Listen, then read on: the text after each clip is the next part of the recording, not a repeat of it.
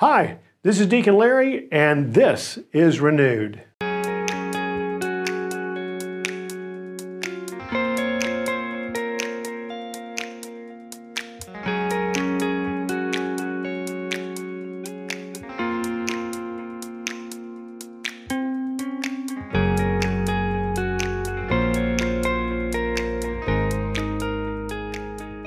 Welcome to Renewed. We're with Kelly Jones once again, having delightful conversations. And so, Kelly, you have another question for us. I do.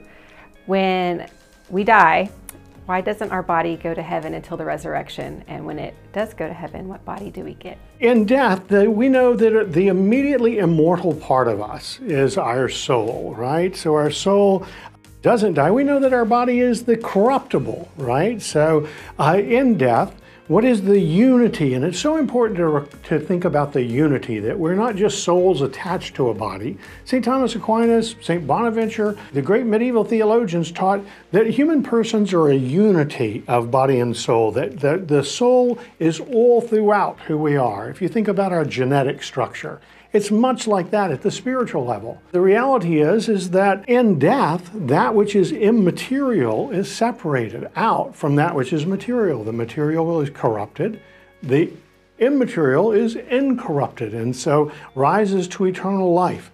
We could talk about that experience as the soul in heaven longing for its body. Why?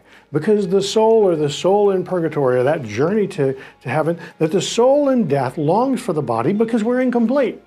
We're not ourselves without our bodies. St. Paul has much to tell us about this in the 15th chapter of the first letter to the Corinthians. You ask, what kind of body will we get? And so just one line from the 15th chapter of Corinthians, when Paul writes to us, the earthly man is the pattern for earthly people. So Adam and Eve, patterns for who we are.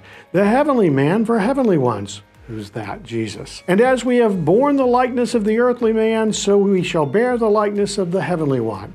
So what kind of bodies will we get? We know that the atoms that are in our bodies today, the very cells in our bodies, come and go. So oftentimes we worry about where our bodies will be. How will they come about? The reality is God in some marvelous way we know will give us bodies. We say that in the Creed, and it's so important. So often people question or don't understand that when we say that we believe in the resurrection of the body in the Apostles' Creed, that's what we mean, that we will indeed be body and soul united once again. Because how are we known?